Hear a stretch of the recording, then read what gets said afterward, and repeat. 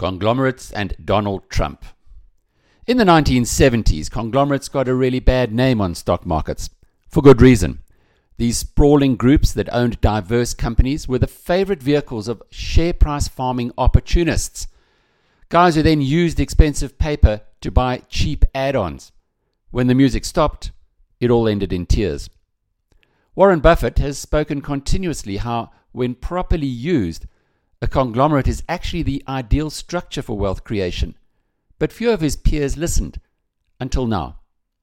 Google Inc., which at $445 billion is the world's second most valuable listed company after Apple, announced last night that it is to restructure into a holding company with diverse independent units. In other words, it's becoming a conglomerate. The inspiration, says CEO Larry Page, came from Warren Buffett, whose business approach he studies and admires. In South Africa, Brian Joffe will feel vindicated. Like Buffett, Joffe has had to deflect criticism for the conglomerate structure he used when creating his Bidvest 3 decades back. On the global front, US presidential hopeful Donald Trump seems to have made one gaffe too many.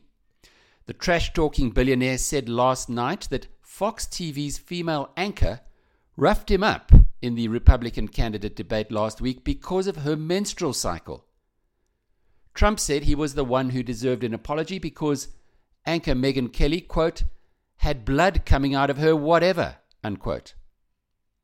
Trump's latest foot-in-mouth moment may be enough to force him into standing as an independent. That would split the Republican vote and hand Hillary Clinton the presidency, just like another Republican independent billionaire businessman did for the other Clinton, Bill, in 1992. Anyone remember Ross Perot? I'm Alec Hogg. Read more on biznews.com.